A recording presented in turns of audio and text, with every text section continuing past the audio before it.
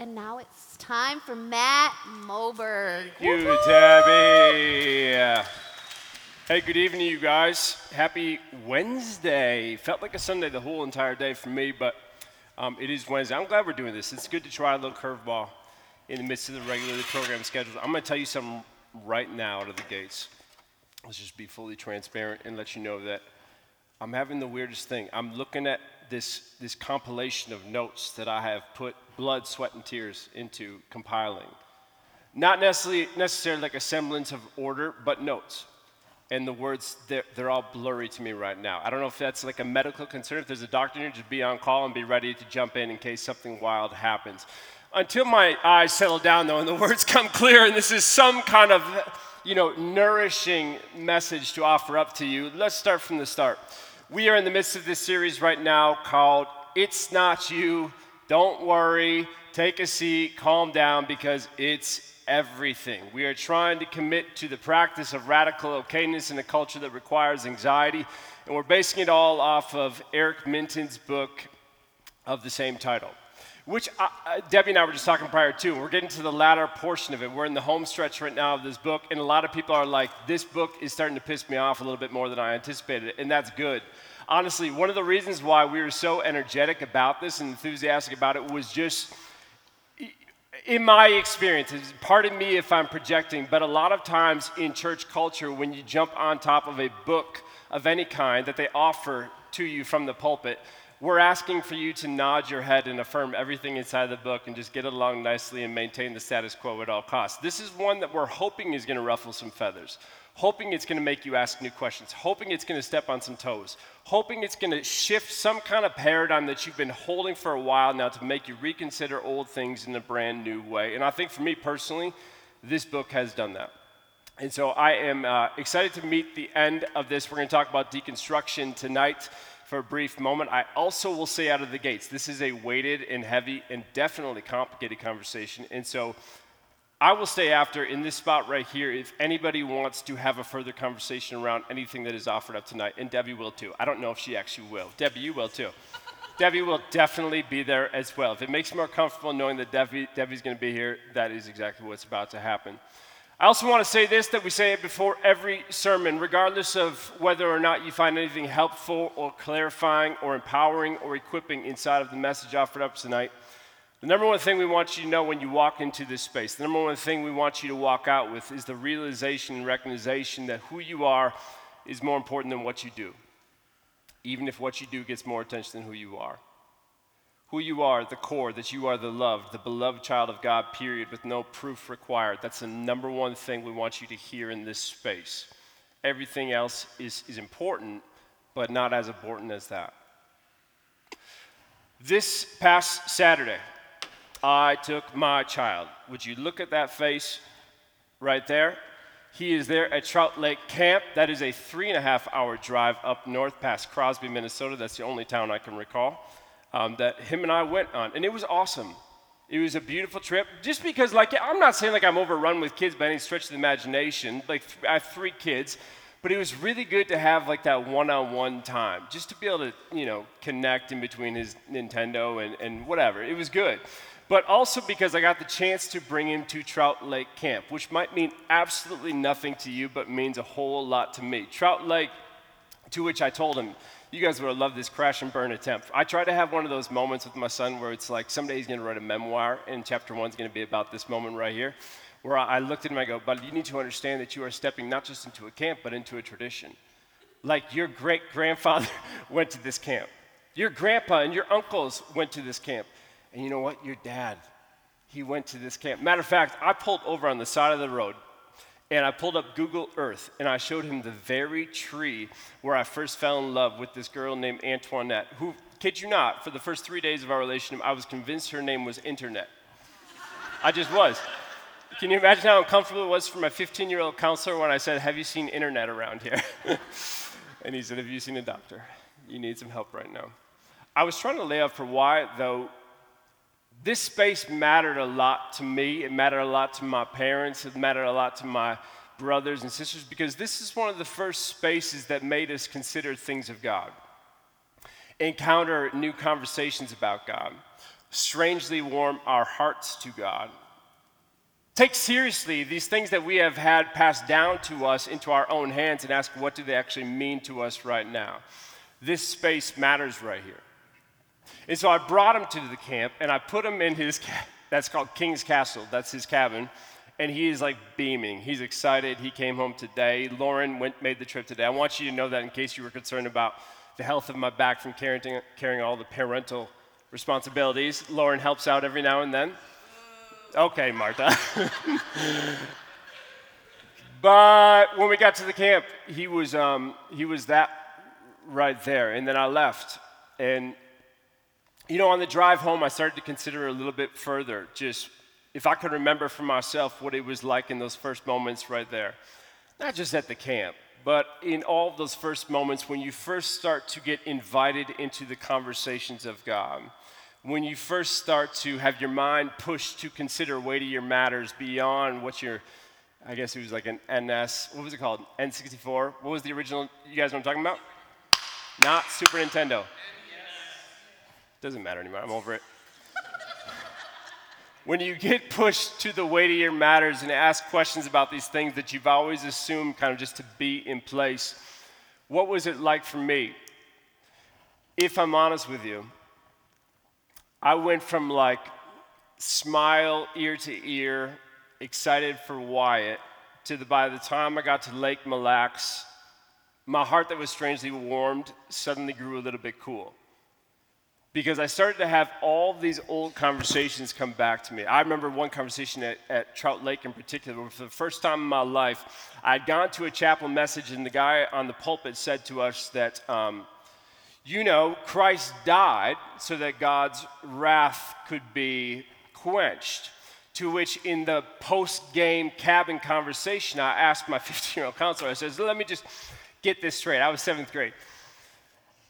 God killed God's son to make sure that God's anger wouldn't result in God killing us. But God, being God, is the creator of this world. Could you break that down a little bit further? Could you make sense of that? And my counselor said, it just is what it is, man. This kid is like in a hot mess. But again, it wasn't limited to that camp experience in itself. I think about all of my youth ministry experiences, be it at Castaways, the Young Life Guy, or Camp Malibu, leading other kids, or in church lock-ins, at Calvary Baptist Church in Rosehill, Minnesota, all these different conversations. And oftentimes, as I was driving through Crosby, Minnesota, and past Lake Mille Lacs, all these places, I was having these flashbacks to these moments where I'm thinking about another time where I sat in the back pew while our youth minister preached with passion about how, first and foremost, no matter how the world outside might try to identify me or make me feel about myself, it's important, it's imperative that you understand that you are a sinner in desperate need of a Savior. And I racked my brain trying to remember, did anybody ever tell me that I was a beloved child of God, loved as is? And I couldn't recall a moment. I left that camp, left Wyatt smiling, excited about all that he was going to take in at that space. But then I got concerned about the things he would take home. The things that I picked up in spaces of that kind that has taken me decades to uproot. Anybody know what I'm talking about? Does that ring true for anybody else? Part of it I started thinking about this morning was maybe I'm not trying to paint myself as a victim of any kind whatsoever, but I wonder if I am even complicit in the problem. Because like I said earlier on, we are talking about deconstruction tonight, and if memory serves me correct, that is always what my youth pastors and pastors have wanted from me. Hear me out. Because as early as I can recall, even in my time leading in youth ministry with Young Life or Treehouse or places of the sort, we have constantly heard from parents and pastors alike how we want our kids, our students, to have a faith of their own. We want our kids to encounter these things, encounter these conversations, sit in these kinds of spaces so that they can actually interrogate it for themselves, come up with their own kind of questions, pursue their own kind of answers, challenge things, make it real for themselves and not just outside of some like obligatory move to please mom and dad. We have for the longest time, I have heard from the longest time, parents pastors, leaders of camps, leaders at Lock-In say to me that we hope this space tonight will lead you to experience your faith as a faith that is your own. It's just that the presumption underneath it is that when we ask those questions, we would fall back on the old answers. And if we didn't, the home that we grew up in would suddenly feel a little bit like a house that we no longer belonged in. Sheems, we were together this week. Trappy, Emily, we were together this week. Debbie, we sat around the table this week and we talked about just different pieces of the table and what makes us who we are. And one of the things that came up, and I believe to be true, is we're a space where people feel safe enough to ask questions about the faith that they've carried, be it for 5 minutes or for 5 years or for 5 decades. We want to be that space where you feel safe.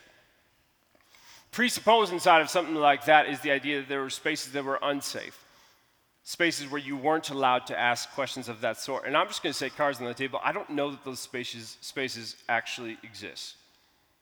Like, I know we can easily come up with cartoon characters of villains, but in my experience and in my encounters, and even the most conservative of churches, I've never heard a pastor say, you are not allowed to question in this space. I've never heard somebody say that you are not allowed to actually think differently in this space. It's just that once you did, you found out you weren't allowed. You found out you couldn't get there. So I'm thinking about all these things with deconstruction. I'm thinking about these things as I'm driving 3.5 hours back from Trout Lake Camp, leaving my beautiful son there. And I'm remembering this moment that Eric Minton draws to mind in his chapter on reparentification, where he asks the question, when we think about the way that religion has at times, though it's set out to be a blessing, has actually been experienced as a burden, has replicated the experience of Isaac with his dad Abraham, at the foot of Mount Moriah. You remember the story. Abraham wakes up one morning, he hears God's voice saying, I need you to kill your son Isaac. And let me be clear, it's the one that you love. That was the religious impulse that was perceived in that moment. And I think the most heartbreaking part of this text is not just Abraham's disregard for the conditions of his own heart and his willingness to go along with such an absurd and monstrous plan, but the fact that he got up early the next morning to do so.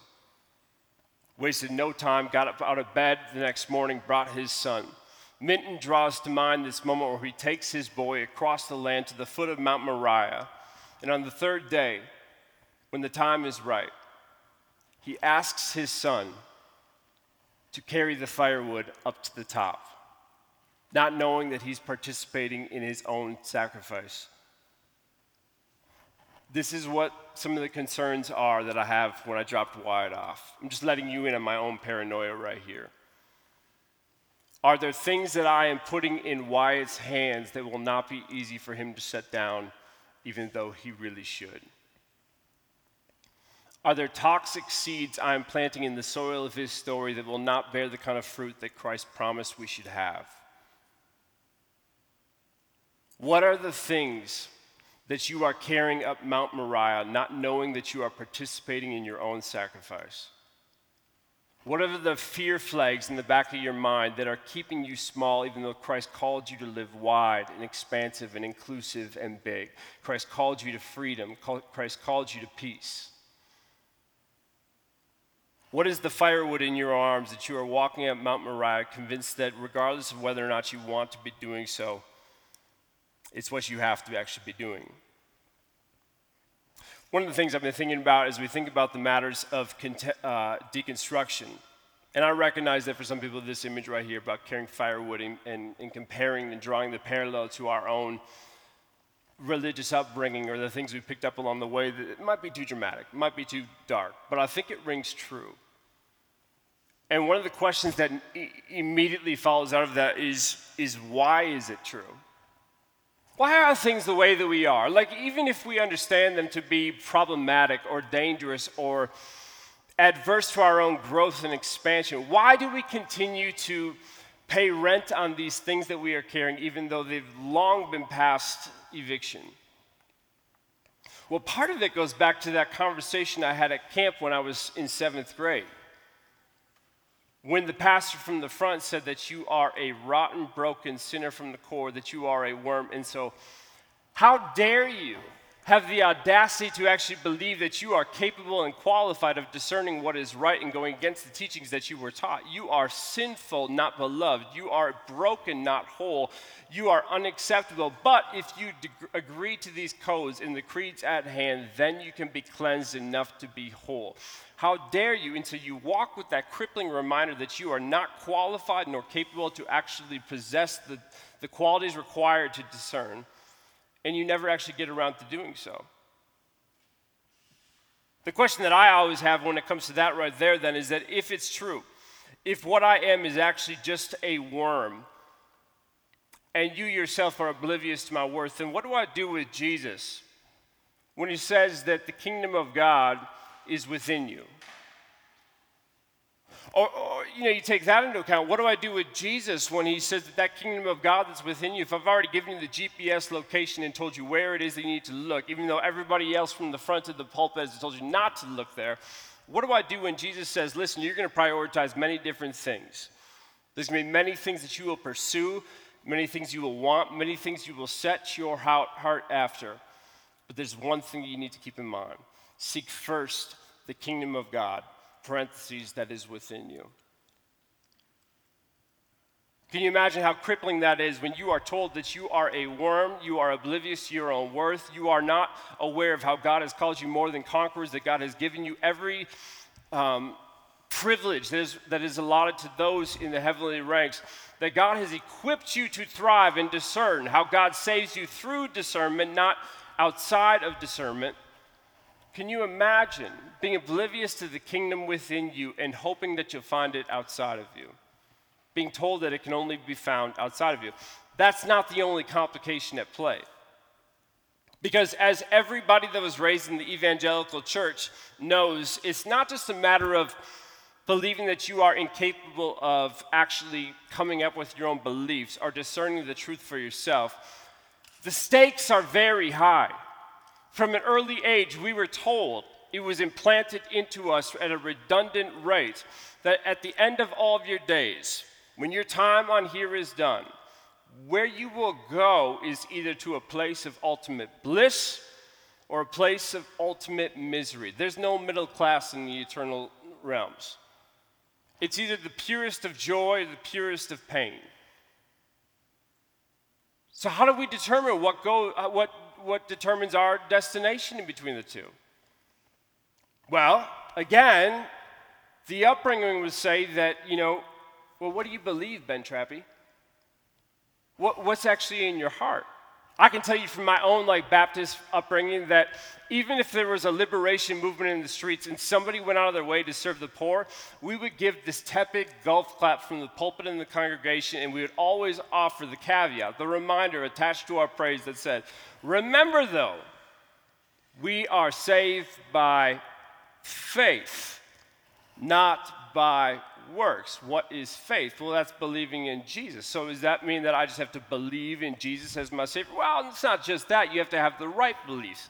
You have to believe that Jesus is your Savior and that Jesus is co-substantial, that Jesus is the second person of the Trinity, that Jesus was born of a virgin, that Jesus was... You have to have the right beliefs about Jesus. Imagine the weight we have put on our children, the firewood we placed in their arms and asked them to climb up the mountains when we said, at your young age, I know you don't understand the world around you, you've yet to encounter the person within you, but you need to have the ability to properly arrange your intellectual furniture because your access to pure bliss and sidestepping of the pure pain requires you to have the proper and right beliefs. Does this sound like Jesus to you? This is why again and again, when we talk about deconstruction, we are not talking about a thing that is outside of the act of devotion. Deconstruction is how you clear the debris to find out what is real. Deconstruction is an act of love. To preservation it might feel like destruction. But everything that we deem to be valuable, everything that we deem to be of importance and significance in our lives, we ask questions about, we hold up and we look at it objectively and we turn it around and we say, Is this what we thought that it was? When I got married, it's not like right away we're like, I enjoy how you look. I hope you enjoy me. Let's tie the knot and make some. No. Tell me about yourself. When we bought a house, we got an inspection. We wanted to know what the groundwork around us looked like. Everything that we deemed to be of value and significance, we asked further questions about. Why would the same not be true of our faith? Everything. Embedded in the psyche of growth, the process of going from child to adult, requires a process of differentiation, also known as deconstruction. You know, there are rabbis out there today that still actually contend that in the Garden of Eden story, the story of creation itself, they ask the question, why do you think that God put the one tree that you were told that you could not touch directly in the center of the garden? Why not put that tree in the far corners where there were shadows, or hide it behind a waterfall? Why put it in the center where at all times you are at risk of coming in contact with that tree? Perhaps it's because you are at risk of coming in contact with that tree. Perhaps it's because God understood that you can be in the womb 9 months and you can be in your parents' house for a certain time, but at some point you have to wean. At some point there has to be space. At some point the faith of theirs has to become a faith of your own, and not just regurgitated matter, but in something that is significant, in something that is true. Deconstruction is the pursuit of what is actually true. Not just memorize things that you've heard from authority figures in the past, but what do you actually believe is true? Jesus says if you want to find your life, you got to lose your life. Matter of fact, you look at the whole of Jesus' ministry, it's actually amazing. Please do this when you go home later tonight. If you study the Gospels, the Synoptic Gospels, and John as well, and you consider what is Jesus like most redundant about, I would argue that Jesus is most redundant with his invitation to deconstruct. You have heard it said, but I say to you, unless a grain of wheat falls to the ground and becomes new wine, you can't put that in old wineskins. Don't even bother trying to do that. You want to lose your life? You want to find your life? Tear down this temple, I'll rebuild it in 3 days. Push back on all the religious authorities who say everything is black and white and crystal clear, and here's what it is, regurgitate it to your kids and move on. Every time, Jesus is the complicated gray matter that enters into the scene and says, it's wider than you think. Be gentle. Be open. And so I want to have this conversation about deconstruction. Debbie, am I way too long already? This is just a bunch of rambling. Oh, for real? Okay.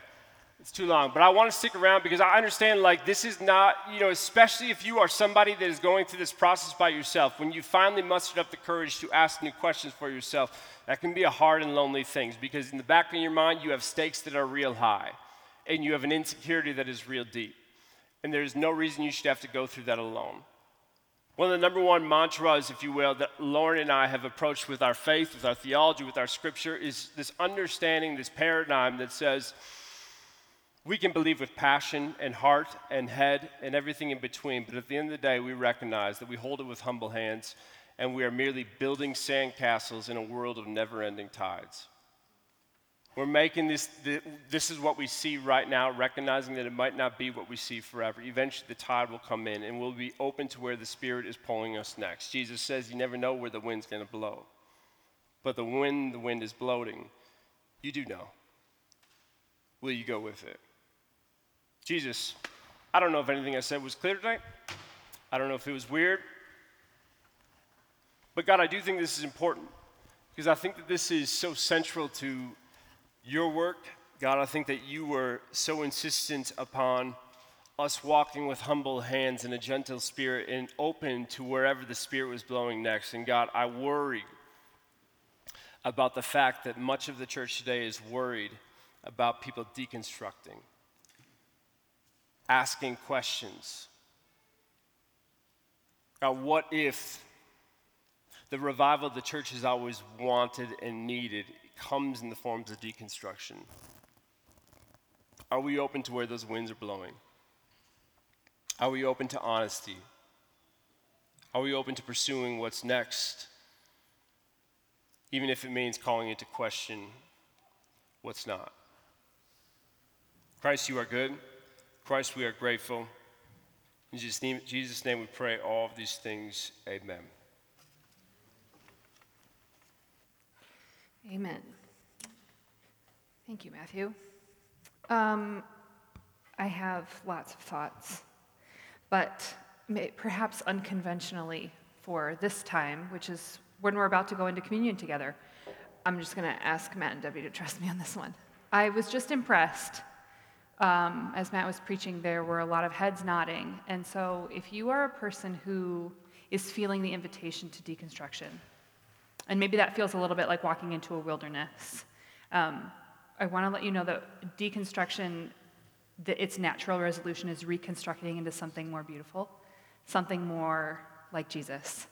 And there are a lot of us who have started that process already. And so if you are feeling that invitation, that pull, that tug, I want you to know that you're not alone, as Matt said, but this is where you have to trust me.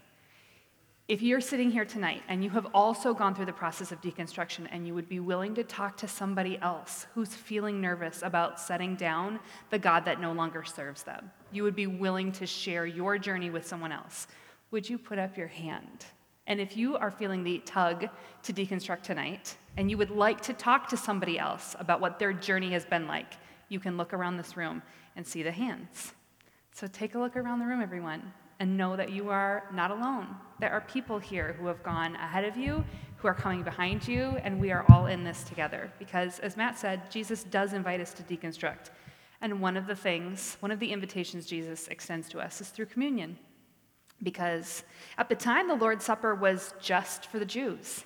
And Jesus said, it's not. It's for everybody. I am opening this table to everyone.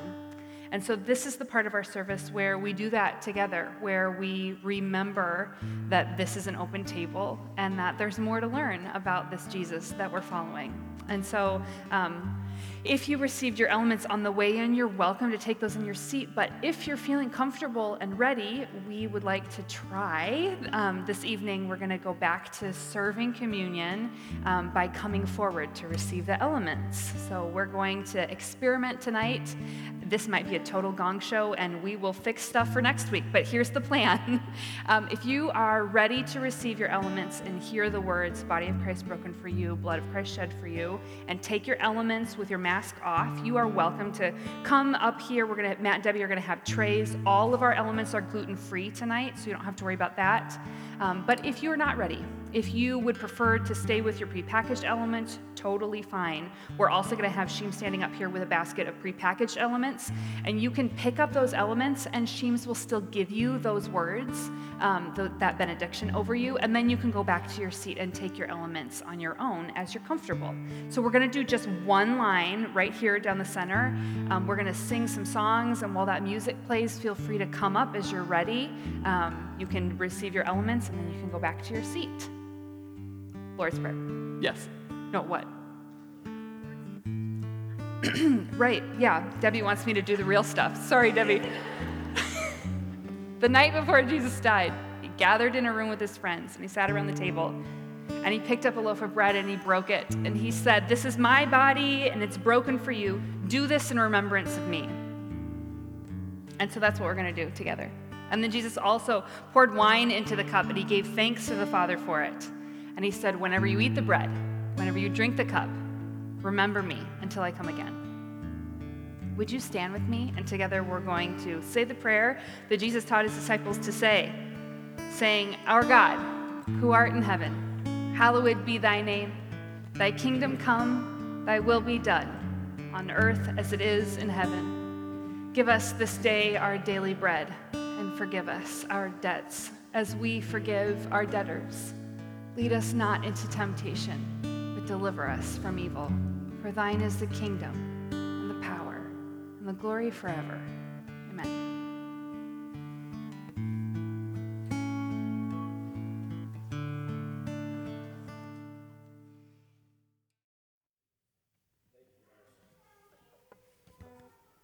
I appreciate that music, faithfulness. You know, in our Christian tradition, it starts on the idea that fear is the beginning of wisdom, right? But it's not the middle or the end.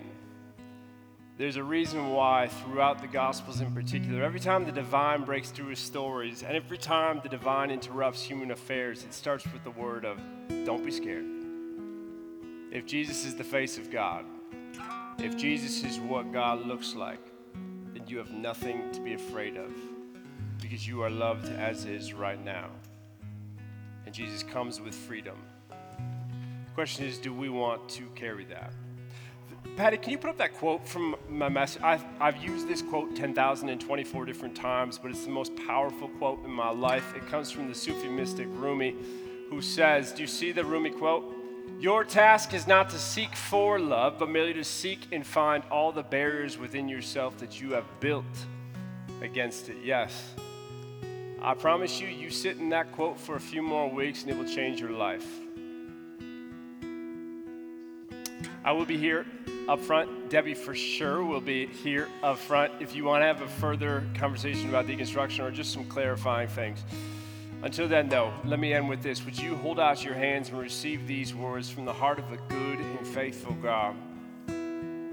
Friends, no matter who you are, what you've done, who you love or what you've lost, where you've gone or the places that you've stayed, know that there will always be a seat here for you at the table because you are a beloved child of God, and beloved, you belong. Go in peace. We love you. We'll see you next Wednesday night.